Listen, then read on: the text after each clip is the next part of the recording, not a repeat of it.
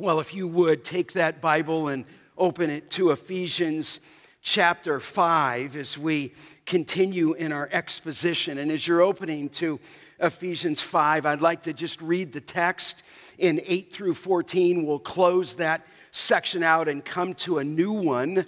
I believe it's after Easter because next week we have 42 new members or so and 8 to 10 baptisms.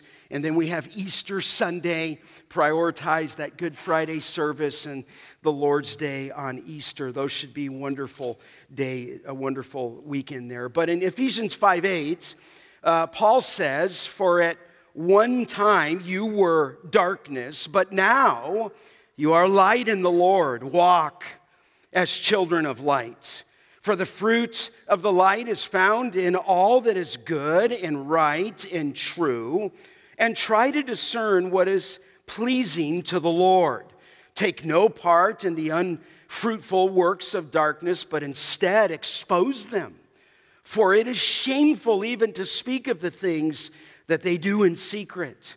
But when anything is exposed by the light, it becomes visible. For anything that becomes visible is light. Therefore it says, 'Awake, O sleeper, and arise from the dead, and Christ will shine on you.'" What a precious, precious text in the midst of even the day that we come in. I do remind you as we read from the scripture, and you know this is God's word to us. And so I desperately want to know what God says that we're to do. And I always believe that as we turn to the text, that just as Paul put a pen to the parchment and wrote this under the inspiration of the Spirit of God, that he does so today in the hearing and the teaching of the Word of God. Now, as we step into chapter 5, we're studying the radical difference of the old life that was once ours in 4:22, and now the new life that is ours in Christ in 4:24. In fact, he said, "And put on the new self, created after the likeness of God in true righteousness and holiness."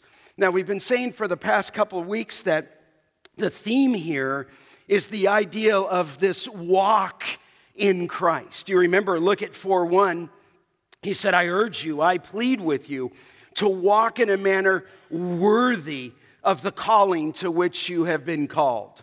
In other words, if the church is to glorify God in 3:21, then the imperative now is for us to walk in a manner worthy, walk in a consistent fashion with the great calling and every spiritual blessing that has been given to you.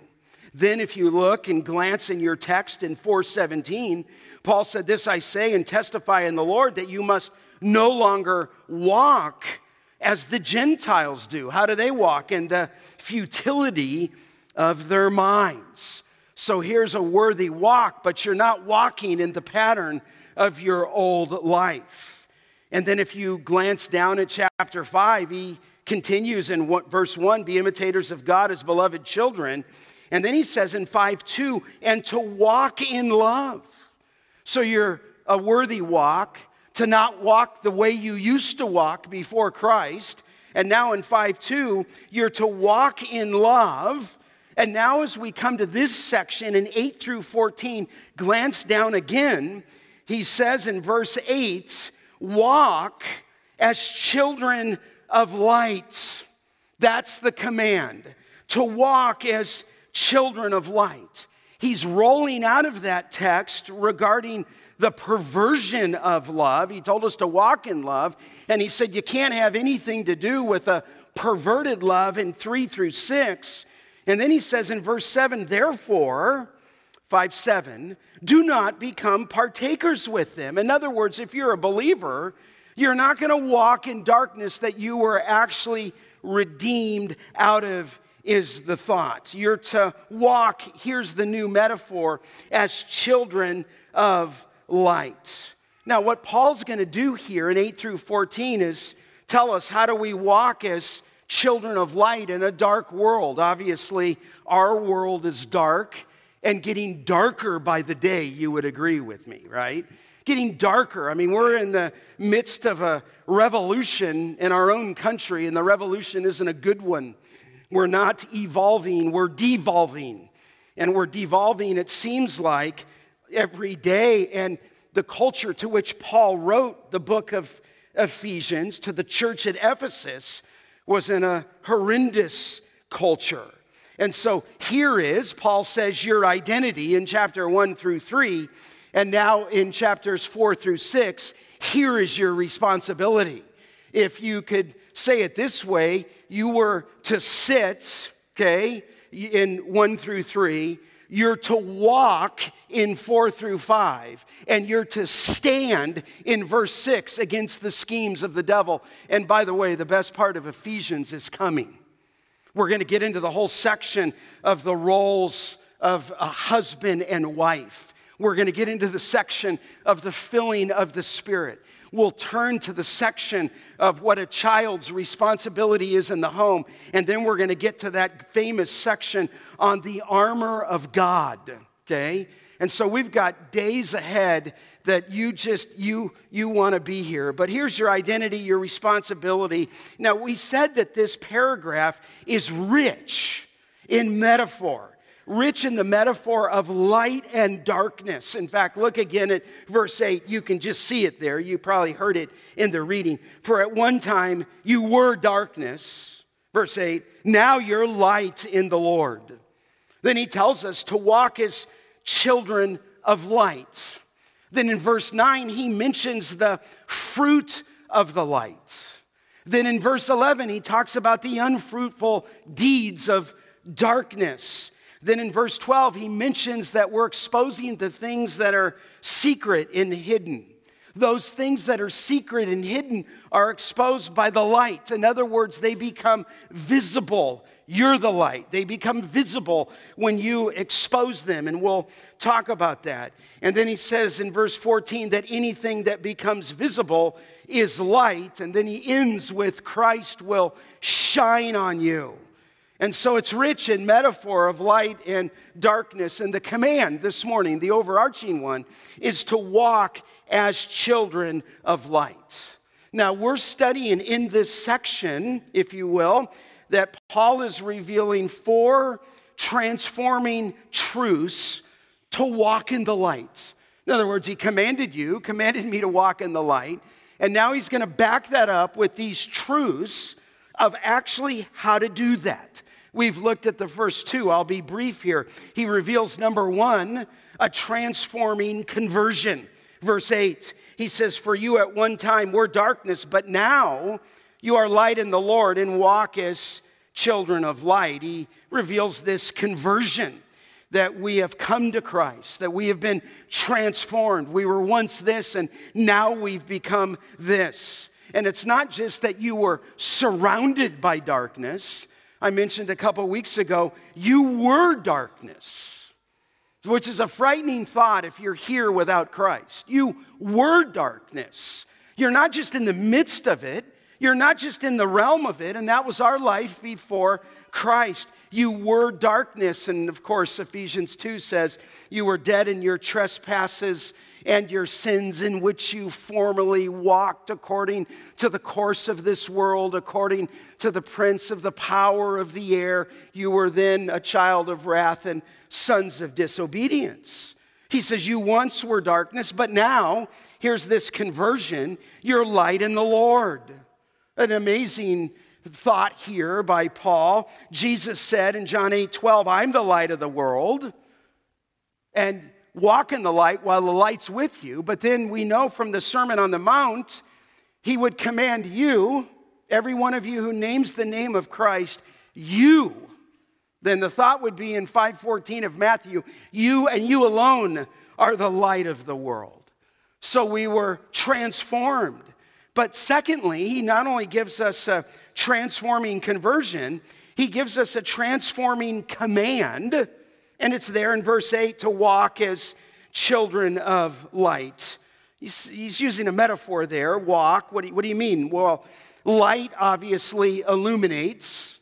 Light obviously reveals. Light obviously causes growth through photosynthesis, even as we would know that in our day. I came up the other night when we got home from Albania, and I noticed that in a matter of a little over a week, everything was a lot greener. The roses had bloomed a little bit. Light causes growth. It does physically through photosynthesis. It does in our life spiritually. Light exposes darkness. Light reveals truth. Light is holiness. Obviously, those are characteristics of God, and to walk in the light is to obey His command, to imitate God, to imitate Christ. We are walking as children of light, and let me just say this to you: you can't do both at the same time. I just say to you, you're either walking towards the light or you're in darkness and are darkness, but you can't do both at the same time.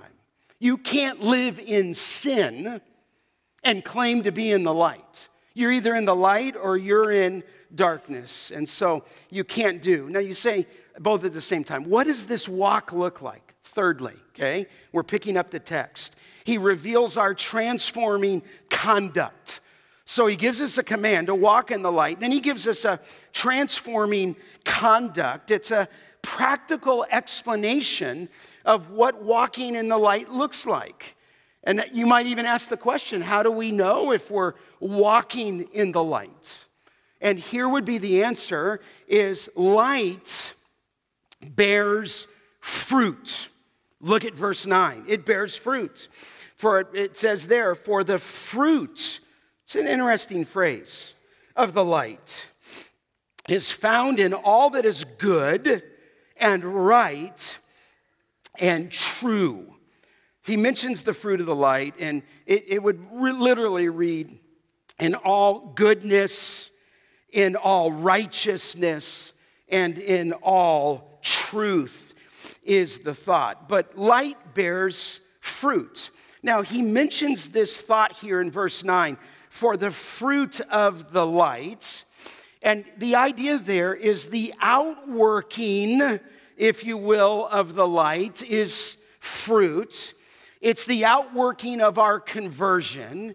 And the outworking of our conversion is the production of fruit.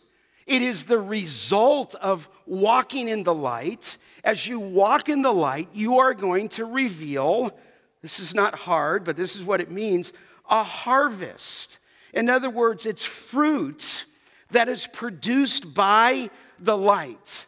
Now, that's a little different phrase. You're probably familiar with Galatians 5, where it speaks of the fruit of the what? Of the Spirit.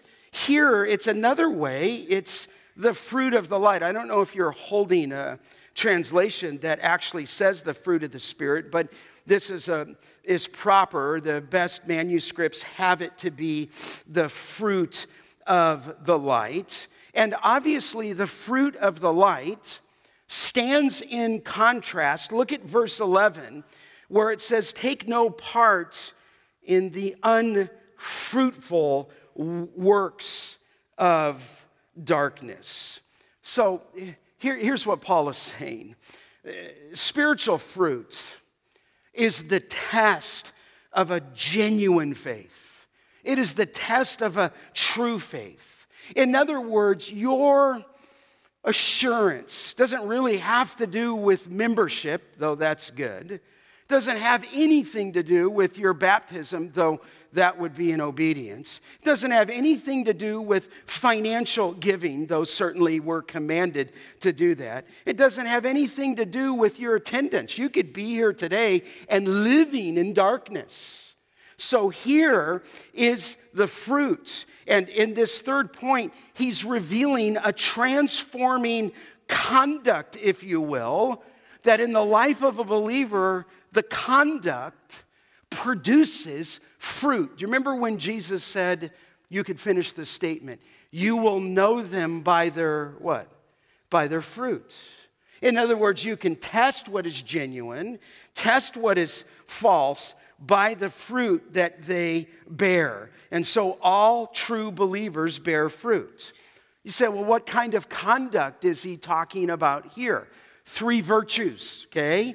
3 virtues. He speaks of all that is good, all that is right, and all that is true. It's all goodness, if you will, all righteousness, and all truth. Now, obviously, those 3, if you just looked at them, they're characteristics of God. But if you've been transformed and if you have the Holy Spirit, you are to display these graces. You are to walk in the light, in the command, and the conduct here is to bear fruit. Now, let me remind you that these are the fruits of conversion. These are not prerequisites to salvation. You know that. This is not how you get saved. He dealt with that on our position in 1 through 3. He's now into the imperative to say that in light of what he's done, you're to live this way. So let's just touch on those, okay? He says in all, I'm going to say it, goodness. In all that is good. What is goodness? What is this word? Well, in Psalm 118, verse 1, I think many of you know that one. Oh, give thanks to the Lord, for he is good. Goodness and is an attribute of God. Now, what's fascinating, I don't mean to get into an academic argument with you. The Greek language is very specific. There are words in the Greek language that translate good all over the New Testament. And there are 3, actually. And which one is it? Well, there's a word in the Greek language that's in the New Testament called kalos. And if something is good, it's free from defects. It would even carry the idea, if it was good, kalos, it would be beautiful. There's a second word called Christos, and that just means something is useful. This is a generalization. Then there's a third word called agathos. Sometimes they would name their children Agatha, and the Greeks did. But agathos speaks of moral excellence. It's the word that is active to others. That's our word here in verse 9.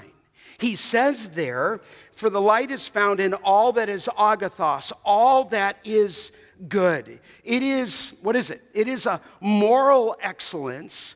It is a goodness that touches people with a morally excellent virtue. Now, you remember in Galatians 5:22 that the fruit of the Spirit is love, joy, peace, patience, kindness, and goodness. So goodness is a virtue here. Goodness is a fruit of the Spirit. In fact, here's the ideal of being active to others. 1 Thessalonians 5:15, see that no one repays anyone evil for evil, but always seek to do good to one another and to everyone. This is the virtue of a believer. Rather than living in malice, back to chapter 4, rather than living in bitterness, rather than living in an unforgiving state. No, it's just the opposite. There's a moral excellence in the life of a believer. Do you remember when Paul said in chapter 2, verse 10, for we are his workmanship, created in Christ Jesus, and we've been created in Christ Jesus for what? Good works. In other words, this is what marks a believer. You don't look like the world. You don't live in sexual immorality like the world. You don't live in fornication. No, your conduct is one of fruit towards other people, if you will. In fact, goodness is the opposite. Look back just in 4:28. Look what it says there. Let the thief steal no longer, but rather let him labor. And then it says in the ESV, doing, it says honest work, that's agathos, doing good work with his own hands so that he may have something to share with anyone in need. In other words, rather than being a thief and using your hands to be a kleptomaniac, you've been redeemed, you've been saved, the old man has been discarded, the new man is put on, and rather than taking, you're actually doing honest and good work. In fact, look at 4:31. Let all bitterness and wrath and anger and clamor and slander be put away from you, along with all malice. And as you put those things away, you're replacing it with a goodness, if you will. It's a moral excellence towards others. Obviously, this doesn't save us, but here's the point. It's the conduct of a transformed life. In fact, look at 4:17. Now this I say and testify in the Lord, that you, it's a negative command, must no longer walk as the Gentiles do in the futility of their minds. They are darkened in their understanding. They are alienated from the life of God because of the ignorance that is in them. Due to their hardness of heart, they have become callous and have given themselves over to sensuality, greedy to practice every kind of impurity. Listen, when you're a believer, this is a virtue that ought to come out of our life. Rather than taking, we're giving. Rather than speaking evil and using evil words, we're building up, if you will. So one is goodness. Secondly, I'm going to call it righteousness. Look at the text again. It's found in all that is good, verse 9, and right. It's righteousness. Obviously, righteousness is an attribute of God, but we often associate righteousness with the righteousness of the Lord Jesus Christ that was given to us, that we couldn't work our way into heaven. So we needed what the reformers called an alien righteousness, a righteousness that comes from the outside, and we were given that righteousness through faith in Christ. It's the righteousness of Jesus Christ. But here Paul's after something a little different. Here he mentions the word right, or the word righteousness, and he's after a lifestyle. Look at verse 24 of chapter 4, where he says, put on the new self, created after the likeness of God in true righteousness and holiness. So what is righteousness? Righteousness, in this sense, is doing what is right before God. You walk in the light. You conform to God's character. You conform to His standard of righteousness. In fact, when confronted by sin, you fall on your face, even as a believer, if something in your life and my life is not right. John said this. Do you remember in 1 John years back when we exposited through that? 1 John 2:29. If you know, John says, that He is righteous, you may be sure that everyone who practices righteousness has been born of Him. That's the point here. If He's righteous, then the one who knows Christ is going to practice righteousness. That man, that woman has been born of God. You say, but Scott, I've gone to people, I've confronted them on their sin, and they still live in their sin. That's frightening. Because they may claim Christ, but if they're not practicing righteousness, they're not born of Christ. Now, you say, well, Scott, that's pretty strong. No, that's the Bible, okay? And I have to teach you the Bible. It doesn't mean that you're perfect. It doesn't mean perfection. But the direction of your life is towards goodness, towards righteousness, and spiritual maturity, beloved, is a progressive transformation from the deeds of darkness to righteous conduct in our behavior before God. That's the thought. But he gives one more. Would you look at it there in verse 9? He mentions the word true. It's the word for truth. Aletheia. It is, again, an attribute of God. You say, but Scott, that's His character. But these are attributes that He has that we share. Goodness, righteousness, in the sense that it's lived out. And now, truth, if you will. I like that word. What does this mean? It just speaks here of integrity. True is you're true to yourself, if you will, true to God. It speaks of honesty. You're not lying. You're not covering your sin. You're not living in your sin. You're not continuing in your sin when you're confronted. It's integrity, honesty, reliability, trustworthiness. Anything, beloved, I guess I could say, that is opposed to hypocrisy. Oh, there might be some hypocrisy in us in ways that we hide from God, but not for long.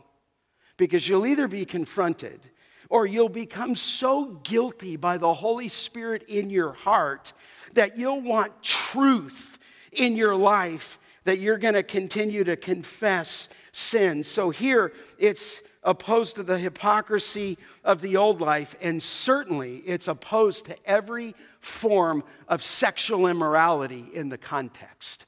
So this is what Paul says. This is the thought. Here's our transforming conduct. It says this. I like how Paul puts it together in Colossians 1:10. Walk in a manner, he says, there's the idea in Colossians. Walk in a manner worthy of the Lord. He's now your Lord. And he says, fully pleasing to him. And then he says, bearing fruit in every good work. This is the life of a believer. You might say, but Pastor, I know so-and-so. And I know that many years ago, they were inside the church. And many years ago, they were inside the youth group. And many years ago, they became a member. And for 18 years, they were with... Listen, that's not assurance. Assurance is this conduct. Assurance is goodness, righteousness, and truth, if you will. You say, but can you tell me a little bit more about this? And the answer would be yes. Look at verse 10, Paul does. He says there, all that is good and right and true, verse 10, and try to discern, I love this, what is pleasing to the Lord. Now, that word try to discern in the ESV is the idea of to prove something. This is interesting. To verify the genuineness of something. It's the word to test something, but if you put it together, to test or prove the genuineness of something. You say, well, what is the aim of this testing?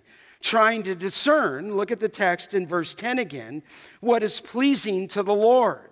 Here, to test and to examine thoughts and words and actions that honor God and please God. That's a believer. You say, but Pastor, I've gone to my parents, I've gone to my grandparents, I've gone to my nephew, I've gone to my niece, I've gone to my grandchildren, and they don't respond. That's a frightening reality.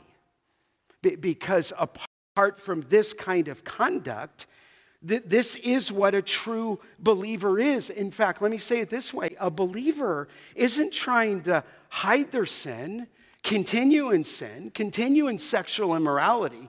They're actually just the opposite. They're trying to test and prove the genuineness of their faith. They're trying to, look at the last phrase in verse 10, trying to discern what is, here's a believer. Just make this your definition. This is the gospel when it comes to you. Trying to discern what is pleasing to the Lord. Okay? All I know is when I was 14 and I came to Christ, bowed my knee, you've heard me share that before, and my heart changed. My life changed. My motives changed. My disposition changed. My desires changed. My affections changed. And instead of me pleasing myself, I couldn't really explain it. Because the Holy Spirit came into my heart, caused me to be born again, my heart ever was, what pleases the Lord? Isn't that true of you? Now listen, you say, well, Scott, were you obedient all the time? And my answer would be, of course not. And that's the thought that was bizarre to me. That even though I wanted to do the things that I used to do with no remorse, all of a sudden now, when I did something that I had no problem doing before, I was all of a sudden in my conscience on fire. It's like the Holy Spirit was just tapping me. You don't do that anymore, Scott. I know, but I want to do that. No, Scott, you don't do that anymore. Scott, that's the old man. That's not the new man. Scott, the old man is going to move you towards this, but the new man is calling you towards holiness and righteousness. Isn't this 2 Corinthians 5:9? Whether we're home or away, Paul said, we make it our aim, I love that, to please him. This is the life of a believer. So here's what it means to walk in the light. There's a conversion, there's a command, there's a conduct. 1 Thessalonians 5:21 says, but test, there's our word, dokimazo, test, trying to discern, test everything. And then it says, hold to what is good. This is the life of a believer. I think Chip read this last week in Philippians 1:9. Here's Paul's prayer for the church at Philippi, that your love may abound more and more with knowledge. Here's how he's praying. And with all discernment, and then this phrase, do you see it? So that you may approve. There's our word. Test, to try, to discern, that you may approve what is excellent. And, he says there, so be pure and blameless for the day of Christ. See, a true man of God, a true woman of God, it's not that sin can't come into our life, but it's just to say that a true man of God is, a true woman of God is discerning here and approving what is excellent so as to be pure and blameless for the day of Christ. Let me just ask you, if Christ came today, are you ready? I mean, if he could come at any moment at the second coming, at the rapture, are you ready as I speak? As you hear me? Or is there something that the Holy Spirit is doing in your life that you need to escape from? But here the believer is proving, is testing what is, I like that, excellent. And so as to be pure and blameless before the day of the Lord. Remember when Paul said this in Romans 12, you know it, it's up on the screen. Do not be conformed. Stop posing is the word, after the fashion of this world, but be transformed by the renewal of your mind, that by, here it is, testing, you may discern what is the will of God, that which is good and acceptable and perfect. See, the believer, far from wanting to live in darkness, far from a woman wanting to live in darkness, far from not confessing sin, the life, the conduct, the pursuit, I should say, of a believer is that they want to discern what the will of God is, and so they're not going to step outside of his counsel. So the measuring stick for a true believer is to ask, is my behavior pleasing to the Lord?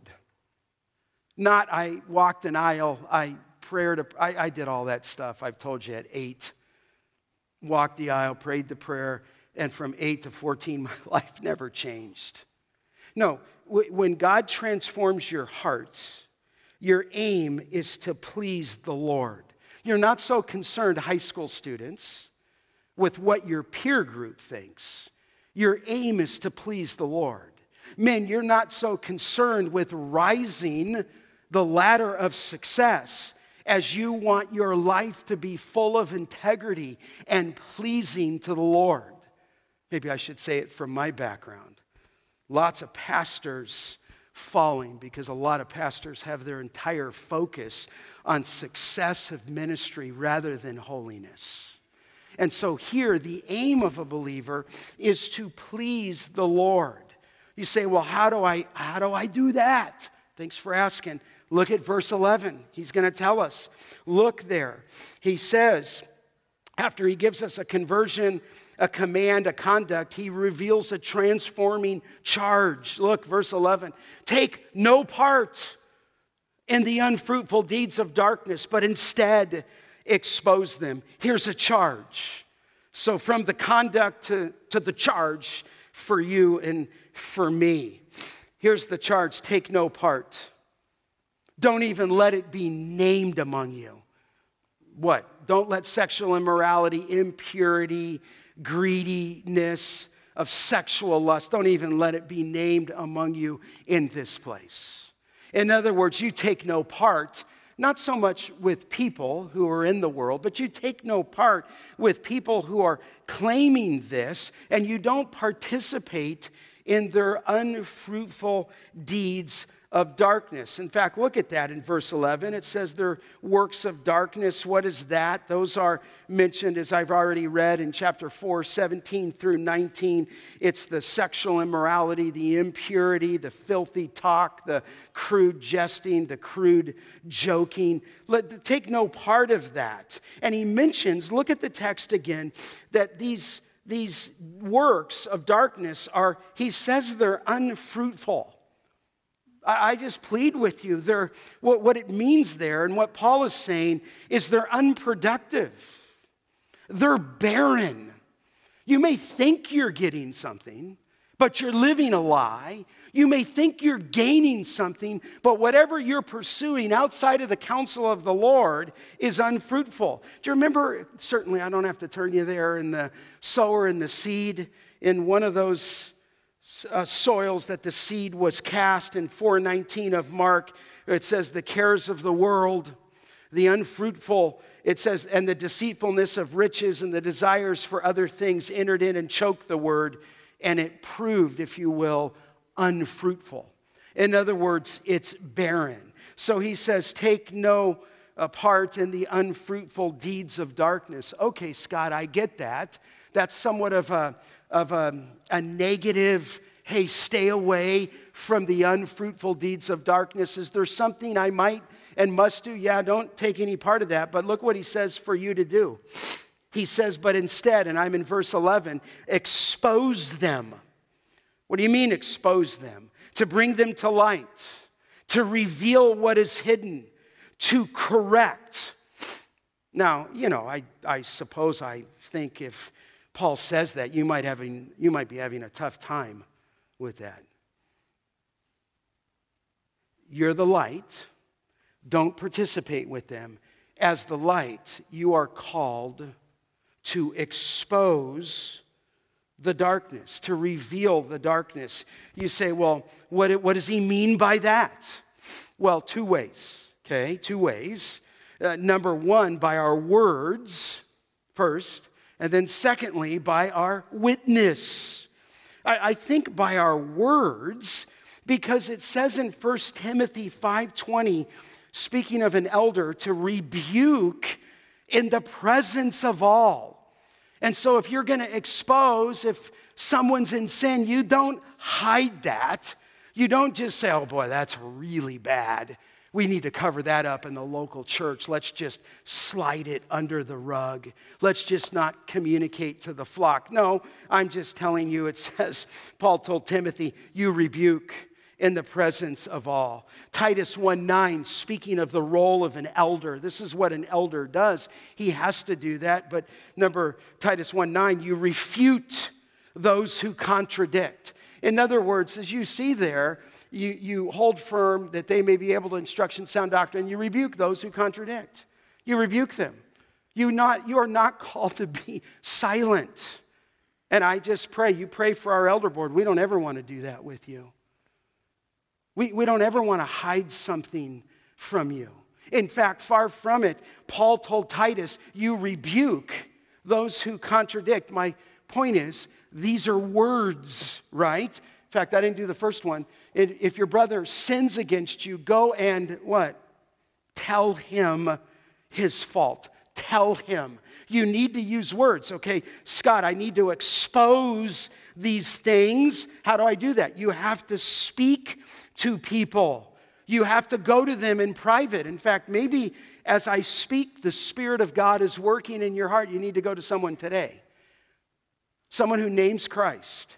someone in your family, and I'm not trying to be rude, I'm not trying to be over the top. You have as a responsibility in the light to not participate, but to expose. And one of the ways you do that is you speak to people. Galatians 6:1, if anyone is caught in any transgression, you who are spiritual should, does it say it there? There, restore him. You say, well, Scott, what are you getting at? You can't be silent. You can't be neutral. You can't say, boy, that's not my responsibility. I'm telling you, it is your responsibility. This is why the Church of Jesus Christ is so weak across the board. This should be on our heart to pull people aside. Do you do it in a prideful way? Oh, no. Because it says there, restore him in a spirit of gentleness. You're watching, keep watch on yourself, lest you too be tempted, and bear one another's burdens. But you have to go to them in grace and in kindness and tell them. You say, well, why would I do that? Because you're the light. It would be like walking into the room in the middle of the night and turning a light on to find a cockroach or some other pest that is fleeing for cover. They hate the light. They run from the light. And in this measure, you're called with your words to expose the light in gentleness, sharing the gospel, sharing truth with them, sharing light with them. And I know that this this is counterintuitive to our culture because we're so nice and we're so loving. You say, what's at stake? The glory of God. You say, what's at stake? The holiness of this church. You say, what's at stake? Those 7 children that were before us. And so he just says, expose it, words. Secondly, though, and this has got to be his heart, by our witness, okay? This is also a charge to believers to let our light shine. And what he means is our very life to expose the darkness. In other words, it's by your words, yes, and it's by your life. I like Philippians, you prove yourselves. Paul said in Philippians 2:15, to be blameless and innocent children of God, above reproach, in the midst of a crooked and perverse generation, among you whom you appear as lights in the world. So you're a light by your very life. The next verse is holding fast the word of life. You're exposing darkness by your words, by your witness, and it's done through the teaching of the word of God. You say, why is this? Well, look at verse 12. He said it's shameful even to speak of these things that they do in secret. Boy, I mean, it's shameful, but evidently Disney has no problem with that. Paul said it's shameful. He said, look at verse 12, it's shameful even to speak of the things that they do in the secret. In other words, they're repulsive. Repulsive. Look at verse 13. But when anything is exposed by the light, it becomes visible. We understand that. For anything that becomes visible is light. Darkness hides the ugly realities of evil. Light makes them visible. Then evil is seen for what it really is and truly is. It's wicked. It becomes visible. It's made known is the thought. It's clear. It becomes visible. And this is our charge by our words and by our lifestyle to reveal that sin is hidden. In other words, you pray for grace, but you can't ignore sin. Let me just say, you can't ignore sin in the life of your children. Forget the world. If you see your child going another way, you need to talk to them. I was on a plane somewhere with Patty, and this little boy was just having a tough time, just screaming on the plane. And I leaned over to my wife. I said, is it just that his ears are popping, or is he defiant? And Patty said, oh, I think he's defiant. So we got up as the plane landed, and this 3-4-year-old his dad was holding him, and the 3-year-old was slapping his dad in the face. And I think, wait till that young boy becomes a teenager. You at time, I didn't say anything to him. I thought that at that point we were just exiting the plane, but I thought his boy was hitting his father. But as we get with people, we can't turn a blind eye, whether by words of reproof or by witness, or we need to be a light. That's our charge. Listen, let me encourage you. Maybe some of you have gone to someone and they didn't listen. And then you've gone to them again and they still didn't listen. Thank you for being righteous. Thank you for going to people because you care about their soul. You care about their life. You need to go to people. You need to talk to them. You need to love them. You need to come in humility. But if you know, you must go. You say, Pastor, that's for you. No. If you know, you must go, is the thought. Now, the last thought here is in verse 14. And this, wow, we're out of time. But listen, we'll pick that up. That's an interesting verse. What does that mean? Awake, O sleeper, rise from the dead, and Christ will shine on you. There's some thought there if he's talking to an unbeliever. Do you think that? It could be. I don't know. Awake, O sleeper, rise from the dead, and Christ will shine on you. Sounds like a call to salvation. Could be, but it could be to a believer. You who are the lights, awake, wake up and get up and rise from the dead. He's already caused you to be raised to the newness of life, and Christ will shine on you. That's so important. We're going to pick that up next time, okay? Would you bow your head with me?